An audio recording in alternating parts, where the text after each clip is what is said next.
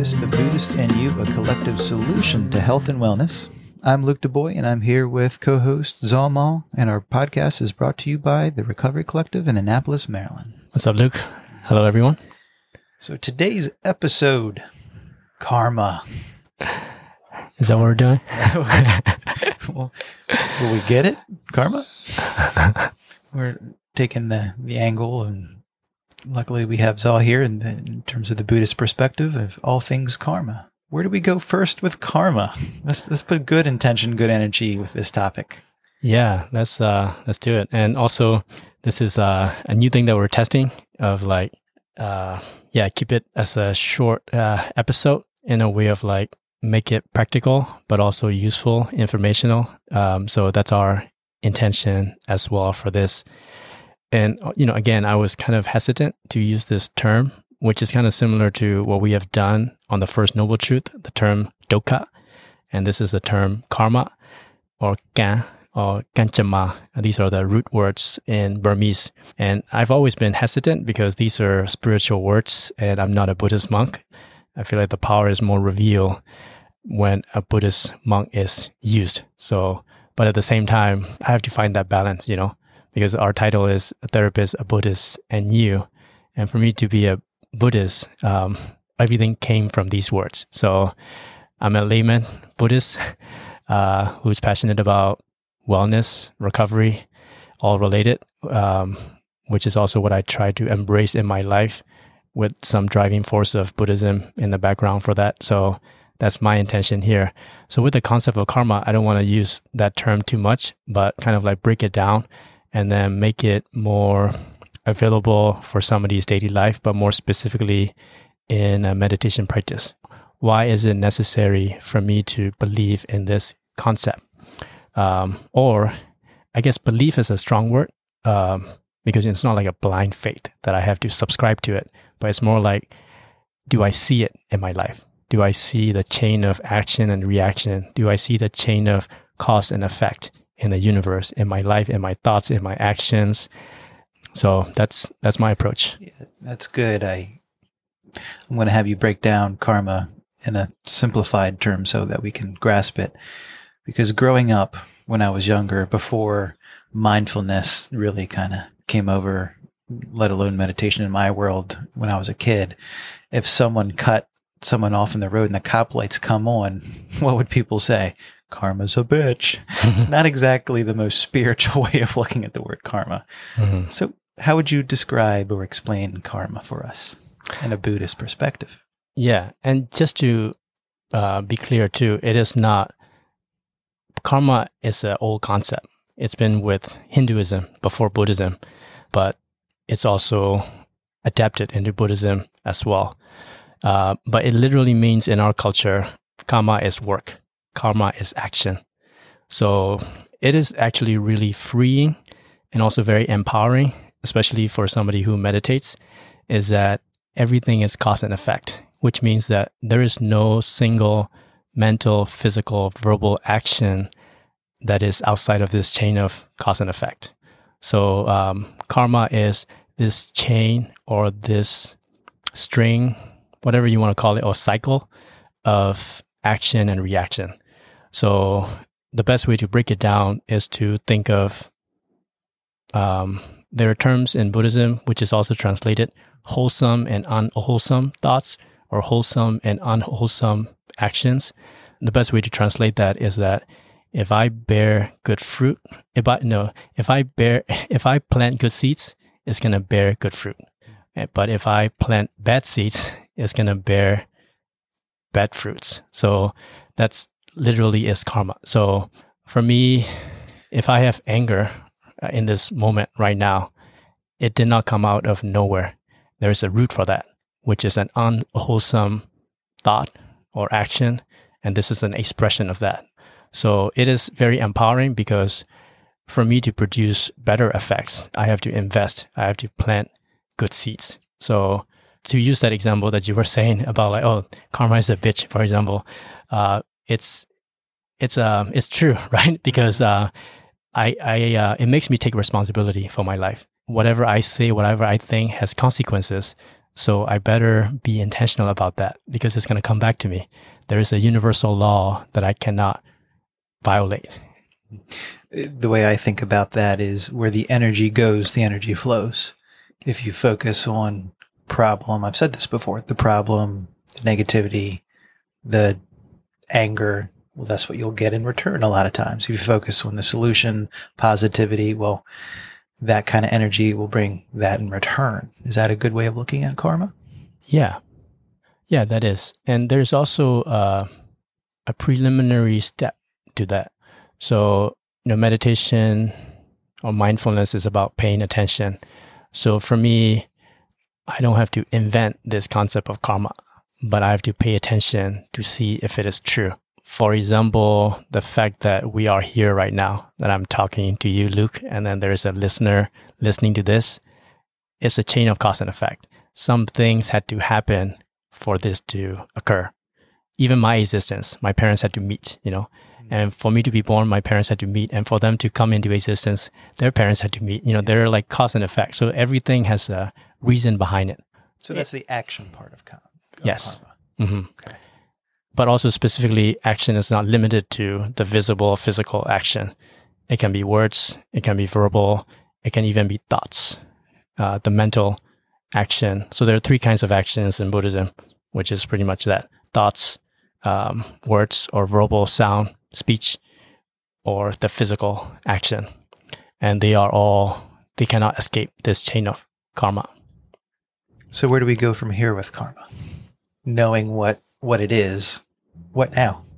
Yeah, so what I was trying to touch on about the preliminary step is to, I guess this is, it goes back and forth, because the more you meditate, the more you see this, the more you gain this clarity of cause and effect, which the opposite is also true, is that the more I stay away from mindfulness, the less I see the cause and effect, which caused me to be thinking that life is unfair. Why is this happening? It's not fair. I'm a good person. Why are all these bad things happening? Which creates a space for me to be angry, justify anger. But if I come to a place of mindfulness and meditation, is like, oh, things are happening for a reason. So in a way, it helps me to see things as cause and effect, which also gives me responsibility and accountability. In my therapy practice, I often call that contracted awareness. I've got a problem, and no matter what I do, I can't get out of it. This cycle of no matter who my boyfriend or my girlfriend is, they're always unhealthy and selfish, or my boss is always an asshole, or gosh, why do I always have these financial issues? No matter what I do, I can't get out of it. I've heard it called contracted awareness. Another way to look at that is, okay, where's your action? Where's your energy going? Where's the karma that's continuing this cycle? Mm-hmm. Yeah, and then the practical aspect, that I want the listeners to take away and then start practicing is this concept of cause and effect, which is, in the Buddhist world, there is a concept of, in the Buddhist cosmology, there's 31 realms of existence, which also opens doors for, previous life, rebirth, all these things, because it is being determined by the quality of the actions you've taken. And we cycle through this samsara or tandaya, which is a cycle of suffering. So we go through these different realms. So by saying all that, the practical part of it is that this is a chain of cause and effect. I just got to do my part in a way. So there's also this concept of equanimity in Buddhism, which is that when somebody pisses me off, or when somebody does something and I'm very unhappy about it, I try to step away from this concept of karma, that I have to intervene and punish that person as if I am the cause of this chain of action and reaction. So for me, it gives a lot of peace and comfort when I look at the world from this karma point of view, is that if somebody has lied, I don't need to jump in and punish that person, because there's already this universal law where it will be properly compensated. And then the same is also true, not only for the negative intentions, but also the positive ones, that I want my children to be happy, healthy, safe, and I want them to live the best lives, which is a good intention. But then I can suffer from that because I also have to accept that they have their own life. They have their own actions that they're responsible for. I can do my part, but they're responsible for their own happiness. So for me, it is a very helpful way of looking at the world, because I guess it can even be connected with that Christianity prayer of serenity prayer. So the concept of karma helps me to see what is within my control and what is outside of my control, and then stay within it where happiness lies. Sometime as a parent, I am herding sheep. Sometime as a parent, I'm trying to herd cats. and I can only herd. I might have a dog, I might have my staff, but I can only control so much with my actions. Yeah. But yeah, I love the serenity prayer, looking at it through the eyes of karma. Grant me the serenity of spirit, if you will. Allow me to have peace of mind, calmness of mind, to accept the things I cannot change. Okay. And the courage, which is a heart. Courage comes from the Latin word cor, which I don't want to pronounce it wrong, which means heart in Latin. The courage to change the things I can. Give me the heart, give me the spirit to do the proper action, whether it's, hopefully grants me serenity. Is it good karma, bad karma? In a Buddhist perspective, is it good, bad, and neutral when it comes to karma? Because that's how often in the West, karma's a bitch, or you put out what you put in type of thing. How does it viewed? Karma, bad karma, or is it just the karma is karma? It's neutral. It's not holding on to good or bad. Yeah, those are quite difficult terms for a Buddhist, which I want to stay away from, good and bad. That can be very judgmental and can be very misleading. But the better version that I like is what I've mentioned earlier about wholesome and unwholesome. So when I take an action that creates negative consequences, I can take it too personally, what's wrong with me. But also I can take it from a place of like, I am suffering and I acted out of ignorance. So it makes me take responsibility. How can I do better next time?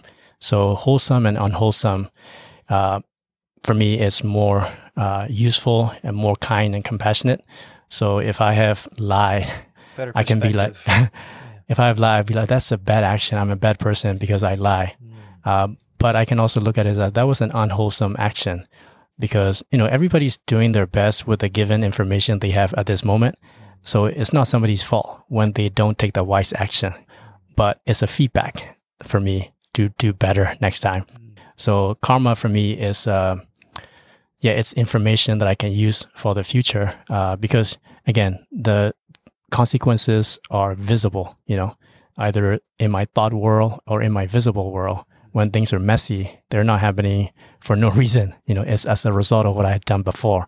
So that's also where the mindfulness comes in for me. Like, so this is happening and I accept the way things are right now, but how did I get here? And mindfulness helps me to see clearly, it's because I lied, or it's because I took this unwise action, and that's why I am suffering right now. So what can I do right now to create or to be the cause of a better effect in the future? So is karma something you're aware of, that you're mindful? Do you meditate on this? For the listeners, what do you hope their takeaway is with this understanding of the action of karma? Yeah, maybe that's a thought to meditate on. If the listener can have a moment today, a couple of minutes to meditate on that concept of what is it, I guess, or some kind of an inventory in a way, reflecting just, today, what are the things that I have done that are wholesome actions that have created really wholesome fruits, or what are the unwholesome fruits that I'm eating as a result of my unwholesome actions? And then the answer will be revealed. And that's also my underlying belief, is that when the truth is seen, we can help, but just take action, as opposed to somebody showing me the truth and then I have to do it unwillingly.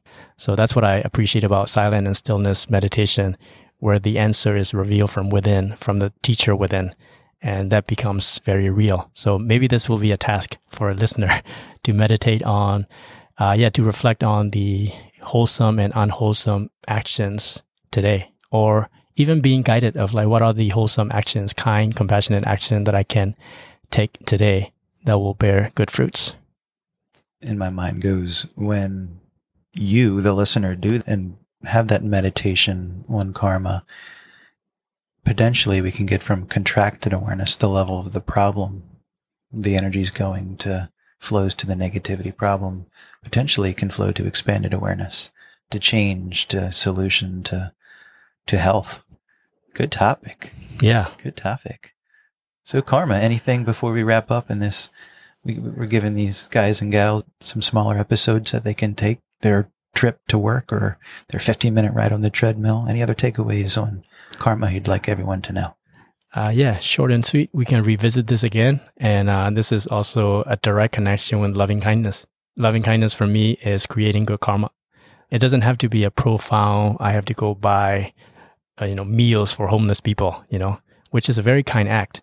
But also it can be as simple as, how can I send out good thought to my parent today? Because they've done amazing things for me in my life.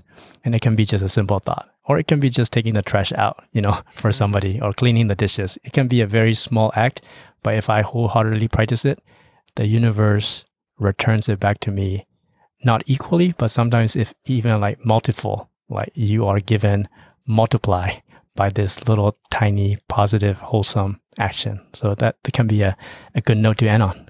What a beautiful collective solution to health and wellness. Thanks everyone for listening.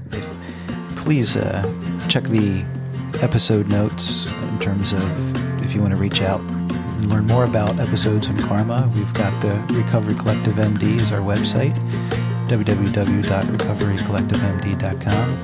You can email us in the episode notes. And once again, thanks for listening in. Share it out to other people you think would benefit from this, and make sure you subscribe and comment and like and whatever other platform is the equivalent of that. So thank you all for listening, and we'll see you next time. My name is Luke. This is Thank you, Luke, and thank you, everyone.